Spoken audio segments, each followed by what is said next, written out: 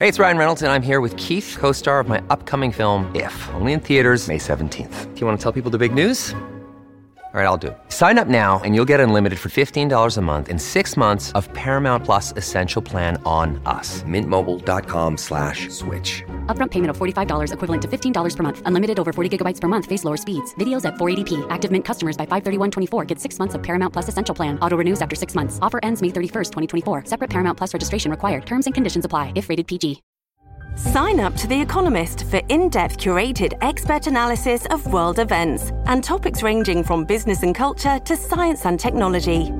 You'll get the weekly digital edition, online-only articles, curated newsletters on politics, the markets, science, culture and China, and full access to The Economist Podcast Plus. The Economist is independent journalism for independent thinking. Go to economist.com and get your first month free. This episode is brought to you by La Quinta by Wyndham.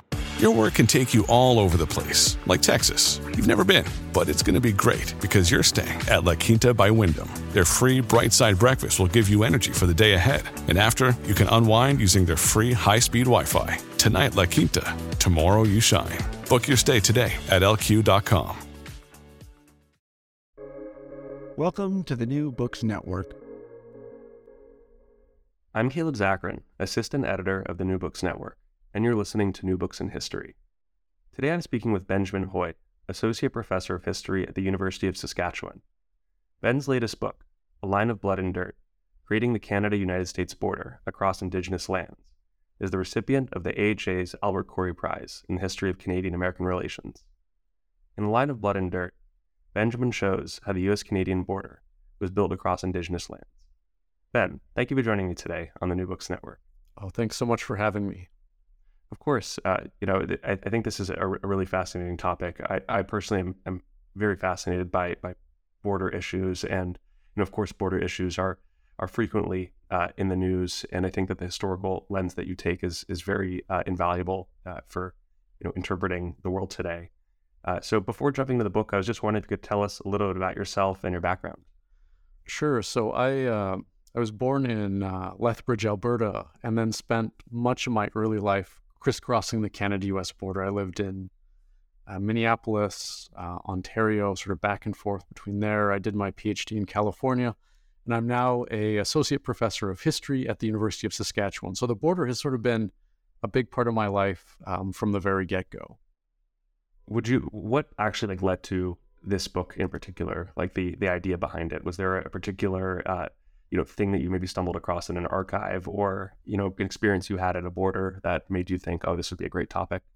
Yeah, so I came to this topic in a really roundabout way. So, given my background, you'd think, borders would be a natural pick as you're sort of looking through topics. But I actually, for a long time, thought I was going to do either Russian history or medieval history. Those were the things that sort of captivated me as an undergraduate.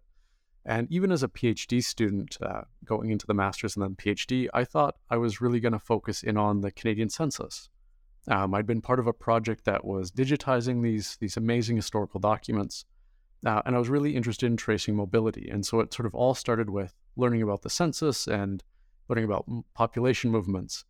And as I was learning about this, I started with what I thought was a really simple question, which is just, people are crossing this border. What is this border, and sort of how does it work?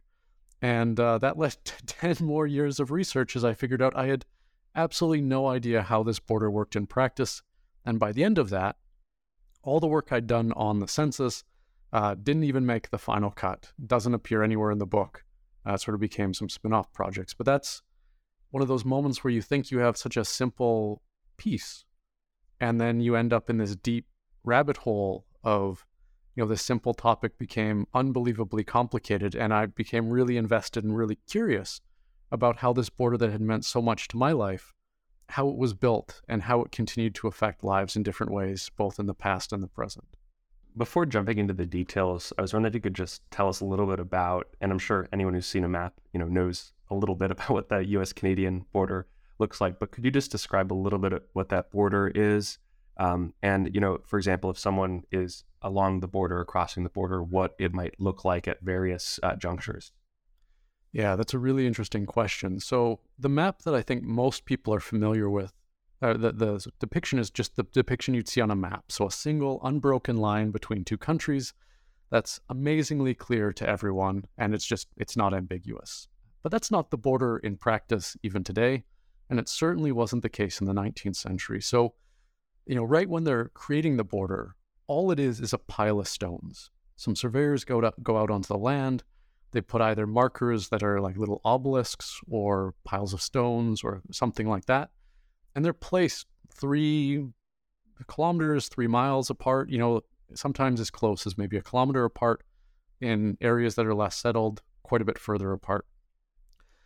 And you can imagine this is a problem when you put these right through the middle of a forest, right? Like you wouldn't even see them. And so as part of the initial boundary survey, they cut down all the trees along the borderline, which if you're doing that across a continent, you can imagine is just unbelievable amounts of work. And so that's the early border, just piles of stones. And they don't last very long. On the prairies, for example, bison have this really awful habit of rubbing up against the stones to itch. And within 10 years, the stones that they'd spent so much time putting up are just, back down onto the earth. And so not only are the border stones and sort of markers hard to see unless you're looking for them, but they have to be constantly replaced. Trees have an awful habit of regrowing, and suddenly that forest that you put the boundary through is a forest again. And so the second part of a border is, of course, the people. You police them with customs officials, immigration officials, Indian agents, things like that. But for much of the border's history, all of those people are stationed guarding the Atlantic Ocean or the Pacific Ocean. Because the border, right, it's not just about land, it's about water as well. And if you want to control commerce, you want to control the oceans. And so you'll see border patrols, border agents all the way down the St. Lawrence, right? Large amounts of population there, large amounts of commerce. You'll see them on the oceans. And then where I live in Saskatchewan today, there's almost no one. You have, depending on the time period, as little as 3 people guarding everywhere from the Rocky Mountains to the Great Lakes. That's 1,000 miles of territory, and you've got a handful of people on horseback doing it. Over time that grows, but it's never enough to actually guard the border in the way that we might imagine it today. Could you give a bit of an overview of some of the indigenous groups that lived in areas that crossed both of the borders or were near the borders, some of the groups that you focus on in the book, and how life started to change once European settlers began to arrive in these areas along the borderlands? Mm-hmm. Yeah, it's a great question, and it's going to really depend on the group that you look at.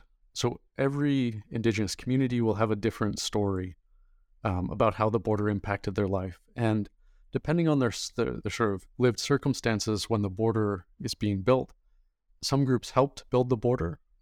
So especially on the West Coast, you have hundreds of indigenous laborers and guides and surveyors from the Coast Salish and elsewhere who are participating in the border. In other areas, they're driving surveyors out, especially in the prairies, or at least discussing the possibility of simply killing surveyors, right? In many ways, it's kind of crazy to think about, but it would be like me going to France and saying, I'm going to establish the Republic of Hoi, and I've brought some surveyors with me, and I'm just going to go right through an existing nation, surveying and demarcating and dividing up land, right? The same is happening in North America this time. And groups like the Oceti-Sakowin or the Sioux, the Métis, the Cree, and others, are uncertain about what to do. Should they be good hosts and allow these surveyors to pass through? Should they see this as an act of aggression and execute them? And if so, what are going to be the implications? And so you'll see all different kinds of responses. So some communities, for example, will use the border to protect their access to the remaining herds of bison, right? If the border is drawn across their lands, then they can get American soldiers to help police the border for them. They don't actually care about the border, but they're using it as a way to protect their own homelands. So you have that kind of response all the way to resisting the border militarily, or sort of challenging the dominion of Canada and the United States who are coming into your lands. So every group, very different story, even on an individual level. But you see everything from complete cooperation, or at least not complete, qualified cooperation in this specific circumstance, all the way to sort of a direct challenge to what's happening. Prior to the arrival of the Europeans, what was the sense of the border like? Was there such a thing as a border? How did different tribes demarcate one area from another, if they even did? Yeah, so this, like you say, is going to really depend on the group. So on the West Coast, which has probably the strongest sense of very clear territorial markings, trespassing on another group's land is punishable by death in some cases. But the territory is less abstract. In some ways, in a lot of ways, I think, indigenous communities across North America had a much more intuitive sense of territory.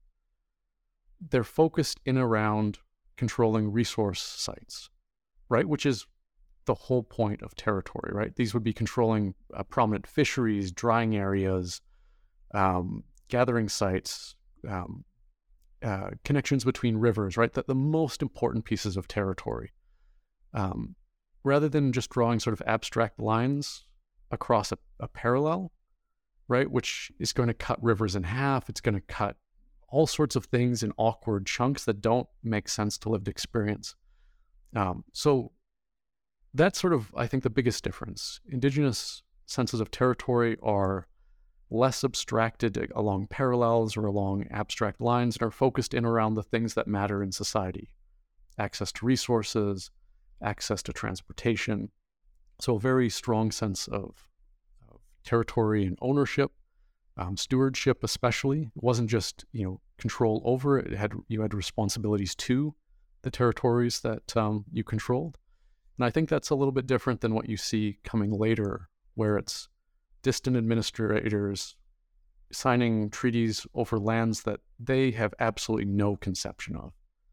I think they're quite different. Again, it will depend by the community, but the Coast Salish, very strong senses. But in other areas, it would be, like the prairies, less about abstract territory of nations and more about family connections, right? If you had wide family connections, it was easier to move through many different territories.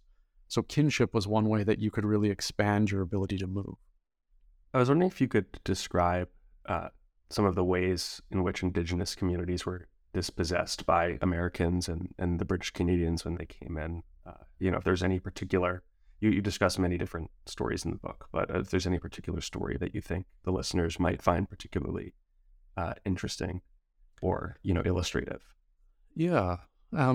So there's dozens of different stories about this in the book, but one of the ones that stands out to me, I think, is on the Pacific Coast. In the 1840s, the Canada and the United States have this problem where they've come into this territory they don't control. There are many, many strong Indigenous groups, the Coast Salish among them, who have a demographic majority, right? There are a lot of people there, tens of thousands of Indigenous people, and relatively few settlers. And there's this pressing concern that violence against settlers on one side of the border will spill out across the other. So this is a moment of a lot of tenseness between Canada and the United States. 54-40 or fight, right? Debates about territory that are pushing Britain and the United States closer to war. At this very moment where they're anxious with one another, they're anxious about all sorts of things, you see British and American soldiers sharing resources. As gunships are moving up and down the coast to try and put down Indigenous resistance, you're seeing the other country sort of on-the-ground administrators supplying food and supplies and other things because they see themselves as having a shared future. Regardless of where the border is drawn, they see themselves as having much more in common with one another than with the Indigenous people around them. And in some ways, this is the older sense of what you'd expect a border to be, which is, right, if you think about the geography of North America, there's a giant mountain separating the West Coast from the other parts of North America. And you would imagine that British Columbia and Washington State would have a great deal more in common than they would with, say, Alberta and Montana. And so you have this moment where you're finding all of this resistance. And then after that happens, Britain and Canada have to somehow draw a border across those and make them feel separate again. So you see a lot of cooperation between the two European powers, more so than you might expect for countries that sort of flirted with war on and off, and were very much not friends into the 1860s. And yet, when it comes to concerns about Indigenous people, they're willing to put aside their differences because they see themselves as having more in common with the people who end up suffering the brunt of a lot of violence. That also connects a lot to the sort of description that you have of comparing the U.S.-Canada border versus the U.S.-Mexico border. And I was wondering if you could talk about how these two borders have been just conceived differently in policy, especially U.S. policy, to how they want to police those various borders. Yeah, so one of the surprising things that I found was that early on, so we're talking mid-19th century, the United States is spending just as much money, just sending just as many personnel up to guard the Canada border as it is down south to guard the Mexico border. And in fairness, the borders are quite different. Canada's border with the United States is almost twice as long. So there's less people per square mile. But in terms of money spent, there's quite a few years where they're spending roughly the same amount. But that's really going to change over time. And I think a lot of it has to do with this sense of a commonality. Into the 1890s, the United States is still imagining a world in which Canada would become part of the United States. There's a beautiful picture that a magazine called Puck released. It's called Patient Waiters, and it's a picture of it's in the book. There's a beautiful tree filled with apples, and underneath the tree is Uncle Sam with a basket. And in his basket are all the territories the United States has come to conquer. Hawaii, Alaska, a bunch of other places. And on the tree are a bunch of other apples, including one labeled Canada. And Uncle Sam is standing under there, patiently waiting for Canada to drop into his basket.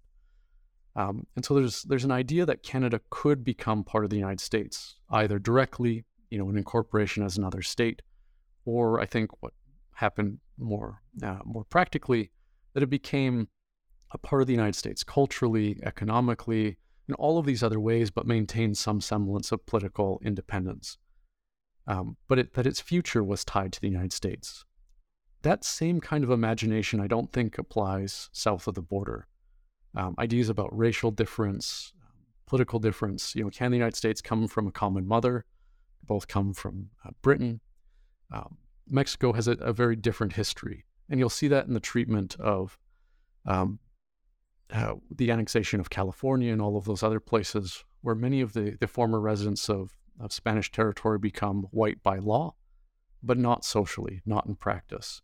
And you'll see this play out in the Philippines, in Cuba, elsewhere, where the United States was looking to move into, but was never interested in incorporating some of those places as full citizens in the way that they were Canada and other areas. This episode is brought to you by Shopify. Whether you're selling a little or a lot, Shopify helps you do your thing, however you cha-ching. From the launch your online shop stage, all the way to the we just hit 1 million orders stage. No matter what stage you're in, Shopify's there to help you grow. Sign up for a $1 per month trial period at shopify.com/special offer, all lowercase. That's shopify.com/special offer. Elsewhere in the book, you argue that Canada and the U.S. designed their border to operate as a prism of control that drew from two distinct forms of power. I was wondering if you could elaborate and explain this analogy, because I find it very, very interesting. Yeah, so the two forms of power that you're talking about are direct power, which is what I think most people think of when they think about the border.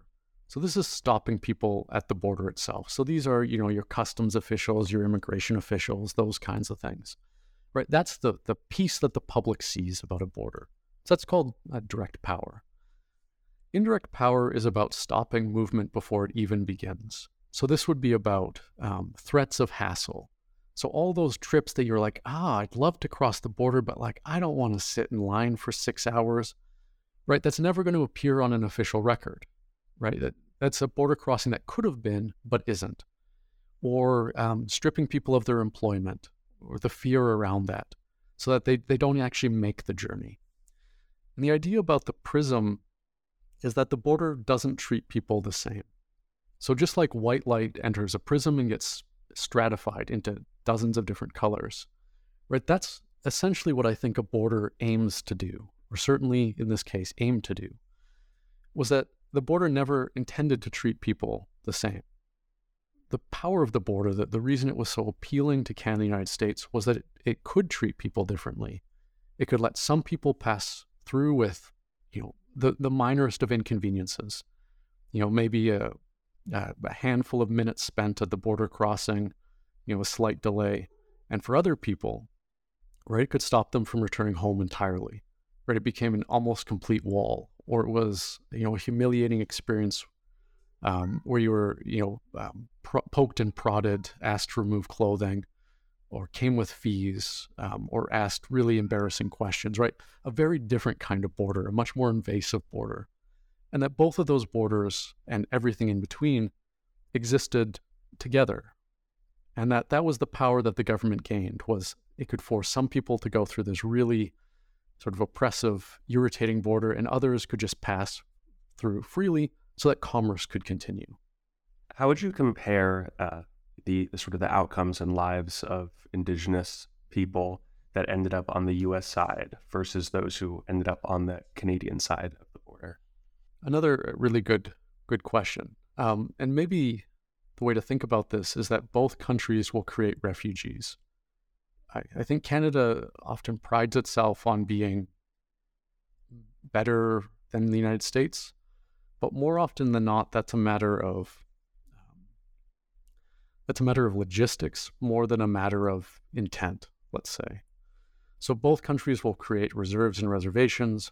Both countries will see staggering demographic declines.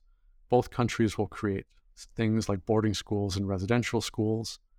Both countries will create very sad histories. And you'll see different Indigenous nations respond to this in different ways. So following the 1885 violence in Canada, Big Bear's people will flee to the United States, knowing what's happening in the United States at the same time. And shortly before, Chief Joseph's people, the Nimipu, will flee north into Canada, in both cases trying to escape violence, trying to escape hardship, trying to build a better life for their people. Some Indigenous groups will move back and forth across the border, trying to create better situations, and in many cases will struggle to do so. So Little Bear's people, for example, will stay in Montana, become part of the Rocky Boy Reserve and elsewhere. Others will return to Canada. But that splintering of that community still matters 100 years later.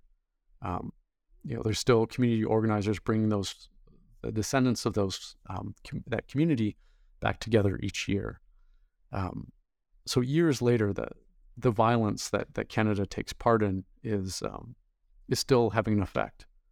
So with that said, the United States will fight in wars far more often than Canada. Hundreds and hundreds of battles. So there's a lot more explicit violence south of the border. That's certainly the case. But for the outcomes of a lot of people, if you're looking at demographic decline, whether that's through military violence or you're looking at disease or other things, it doesn't paint the prettiest of picture for those who were north of the line either. I was wondering if you could talk about the experience of maybe a group like the Dakota or the Lakota, what their experience was like with the border closures. Yeah, so both the Lakota and the Dakota, following violence with the United States, will move up into Canada, and that's one of the areas where the border becomes really interesting. One of the first things that a government does when it builds a border is it relinquishes some power. And this is the most frustrating part of border control. In many ways, when you build a border, you're saying, my soldiers won't go past this line. Lakota and Dakota very intelligently realize that this is going to happen. And when they start, when they feel like they can't win the war, they'll relocate north, where the soldiers won't continue their chase. Lakota temporarily, but the Dakota long term. But even north of the border, even in Prince Albert and the sort of areas in Saskatchewan, in Manitoba that some end up in, there's still not that feeling of safety. So there's a number of stories in the book that talk about burial practices where there's fears that American soldiers will come up north of the border and either interfere with Dakota lives, commit violence, or grave rob. And in some cases, individuals, not soldiers, but individuals paid for by the U.S. Army will come up north and will kidnap Medicine Bottle and others to bring them down into the United States to stand trial. So, violating British sovereignty, and this happens on a small scale. It doesn't happen with full armies. But if you're living up north, the fear that someone's going to come up and kidnap you and execute you south of the line, that's a sort of pervasive fear that goes long past where the border actually demarcates U.S. power. Beyond the European settlers that you talk about and the experience of indigenous groups, you also talk about the experiences of Chinese immigrants and also African Americans. And I was wondering if you could talk about, what their experiences were like in the borderlands as well. Yeah.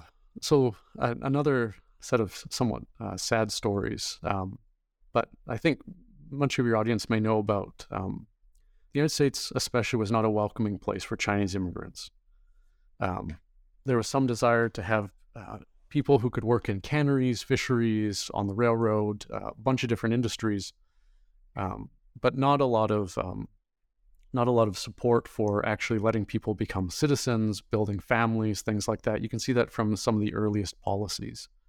By the 1880s, concerns in California and elsewhere had led to policies that first become known as Chinese restriction in 1882 and Chinese exclusion by 1888. And Beth Lou Williams is a wonderful historian who sort of goes into all of this. But for those living in Canada, or Mexico for that matter, there is an opportunity created by the United States trying to draw these hard walls to prevent Chinese immigration, and the relatively smaller walls that Canada and Mexico are creating. So Canada will first implement a head tax, so an entry fee, essentially. And this creates a backdoor into the United States. Entering the United States from a port city, fairly challenging, right? It's easy to concentrate immigration officials around a single port. It's next to impossible to stop all movement across a border that's 5,000 miles long. And so Canada becomes a sort of backdoor into the United States. And there's all sorts of different ways in. One of the most interesting is called the transit privilege. So a Chinese immigrant, or another immigrant for that matter, would say that they want to pass through the United States between Mexico and Canada, or Canada and Mexico, and then would just not make the complete journey, right? You're allowed to cross nations, but they would just essentially forfeit a bond and stay. Or you'd hire a smuggler to bring you into the country, or one of 100 different ways in. And this creates a real challenge for the United States, who wants Canada to match its immigration policy, right? To create sort of a cohesive border across the continent. And Canada doesn't necessarily follow that, or certainly not at the speed at which the United States would desire. And this creates a lot of challenges. And for the Chinese immigrants themselves, there is certainly potential to make a fair bit of money compared to what could be made back home, but it's a very unwelcoming environment. Very hard to fit in, limited jobs that you would have access to, and a sort of a constant fear that you're under scrutiny, that whether or not you're in the country legally or not, that your papers could be challenged, that you were much more visible in a negative sense than many of the other immigrants who made North America their home. I was wondering if you could also talk about the African-American experience along the borderland. Sure. So this is regionally concentrated in a number of different places. You see this, most of what I focus in on is what becomes Ontario, so sort of the Great Lakes. And these are a number of settlements, the Queensbush settlement and others, that are formed for a lot of different reasons, in some cases escaping slavery. And that's the story that I think Canada is really proud to tell, is, we're much better than the United States. But the experience of a lot of the people who cross the border up north is not altogether happy. And I guess the most interesting part about that, and the way that I think that's most apparent, is as the Civil War is occurring, many of the men from these communities will go down south to participate in the war. They still see their future as linked to their families back home. And following the Civil War, many of the northern communities will relocate to the south into the United States once slavery is ended. That given the choice, that family matters more than the refuge that Canada had once provided. And some of that's the sort of social slights that remain. I think we think of borders as policy, and that certainly matters, right? Chinese exclusion, it matters, right? It sets your ability to do things. But a lot of what I've learned about the border is how much local social situations impacted people's lives. Childhood bullying, your access to newspapers and correspondence from family members back home, right? The feeling of connection.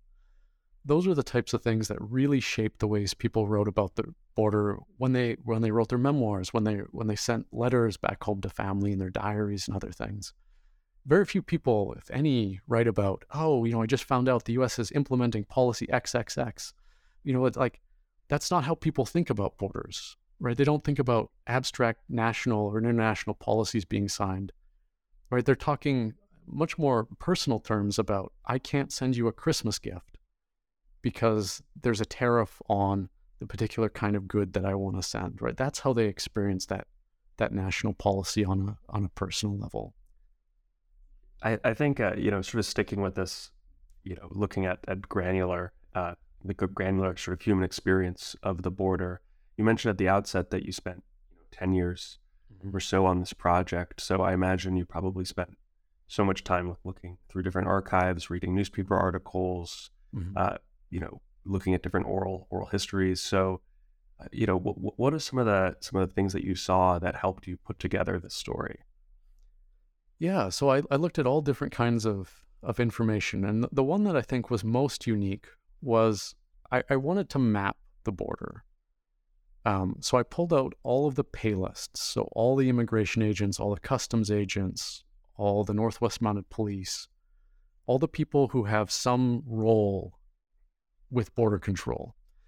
And I thought, what happens if we map it? So instead of looking at that line where it's a single unbroken line across the entire border, what happens if we map the people who are actually on the ground and how that changes? And then you can see where the governments care, right? They care about both coasts. They leave most of the border across the middle open. And then I started to compare that to the lived experiences of people in each region, right? Did the concentration of border guards change people's lives? And to some extent it did, and in other ways it didn't, and it really changed the way I thought about the border.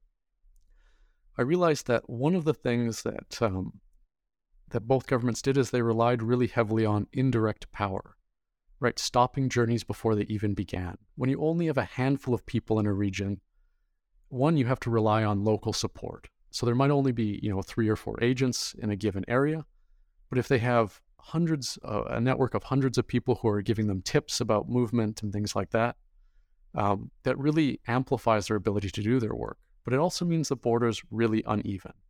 So if the local community is concerned about Chinese immigration, right, they're going to follow Chinese immigrants who are moving around. They're going to be supplying tips and other things, and that really helps the agent.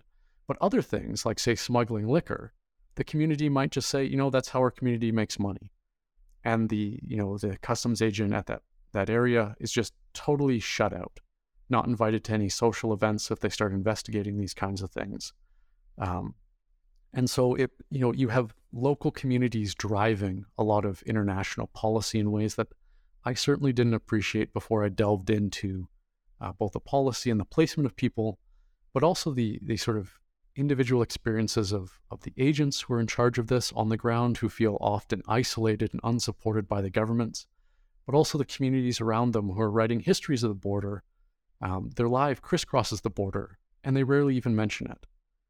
Right? For them, it's the cities they're moving between. The border just sort of fades from view. And I realized that the border sort of pops up in people's lives during moments of crisis. But for much of its history, depending on the community you are, especially for British immigrants with some wealth and some education, the border is just like a minor trifle.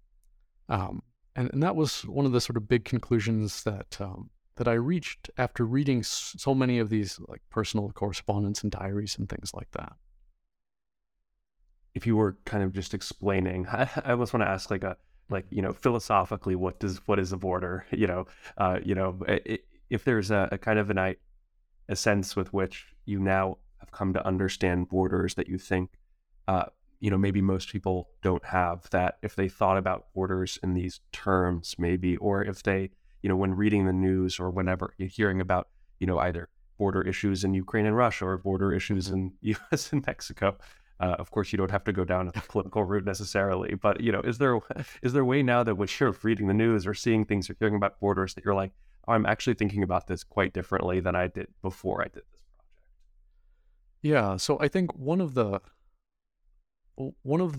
changes in the way that I thought about this was, as I was reading all these stories, I realized that borders are always going to create disputes.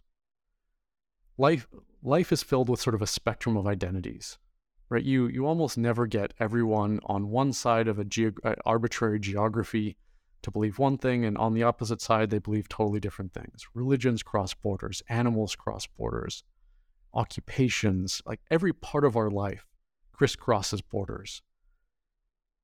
And so drawing a line right down the middle of that is an inherently conflict-generating thing, right? You're somehow saying, someone 300 meters from you has less in common with you than someone 500 miles from you, right? Someone who lives in a different geography, a different climate, a different, sometimes, especially in the United States, a totally different political climate, that those people should have more in common with you because you share a common American citizenship than the person who, walks their life almost in parallel to you 300 yards from your house, just because an arbitrary line divides you.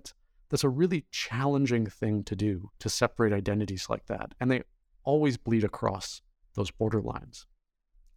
And so when conflicts occur, I think it's interesting, less that they occur, right? I think that's just a fundamental part of trying to draw arbitrary borders, and more around why, right? Is this a cultural class? Is it religious? Is it a fight over territory? Is it, an imagined empire, right? We sort of go back to the United States, once imagining Canada as part of its territory, but it will imagine all kinds of places around the world as part of the greater United States. And so I think that's what sort of changed. Is I'm less surprised when border disputes happen, and I'm more curious why. And I guess the other thing that I've become more and more interested in is, I would have thought that as technology changes the world we live in, right? So we have satellites guarding borders and heat sensors and all of these things. We're creating more and more walls all around the world, like physical barriers, which were imagined in the 19th century. We talk about the U.S.'s wall with Mexico, but one of the first walls that was proposed right around the 20th century was an electrified fence that would notify border guards in Canada if people were trying to cross up north. And they were particularly worried about Chinese immigrants. So this idea of using walls is really, really old, more than 100 years old at this point. But it's interesting to me that with all this technology, we're in some ways moving back to physical barriers in a way that I think the 19th century border guards realized was not a very cost-effective solution. And they moved much more towards indirect control rather than trying to put up these massive barriers. Yeah, that's a really fascinating answer. And, I like that sort of advice of, to when there's border disputes or border issues, to not be surprised, but to look for, why is this happening? Because like, as you say, like, it creates, putting a border somewhere does inevitably create some sort of conflict, because you're going to be separating people in groups that, might not have, formally agreed to what those borders are. Well, Ben, before moving on, I was wondering if there's anything else that you're working on, any new project, either following up on this or something totally different. Yeah, so I pick somewhat foolish projects that become bigger and bigger over time, but one of the sort of stories that I didn't have time for in this book was, so borders are really expensive to make. Hundreds of thousands of dollars, more than $100,000 in more than 100,000 days worth of labor just to create the border between the Rocky Mountains and the Pacific Coast. Right, they're expensive. And so having spent all of this money and all of this time to build this border that's meaningful, I became really curious with these stories about each country reaching across their border to punish criminals living abroad. So you've built this border, you say, at this line and no further does my power go. You've spent all this money, and then one of the first things you do is you send your police officers across the border to kidnap people from a country, from a foreign land. So I'm really interested in extradition, extralegal renditions, these state-sponsored kidnappings, prisons that hold foreigners.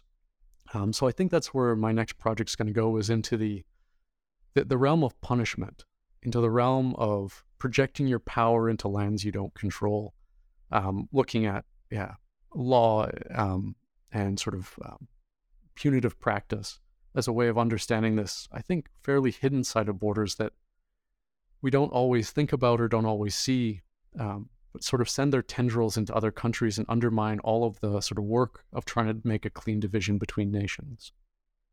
That sounds like a wonderful topic. And, you know, when you come out with the book, please let us know, and I'd love to interview you again. Well, Ben, thank you so much for being a guest on the New Books Network. It was great speaking with you. Thanks so much for having me.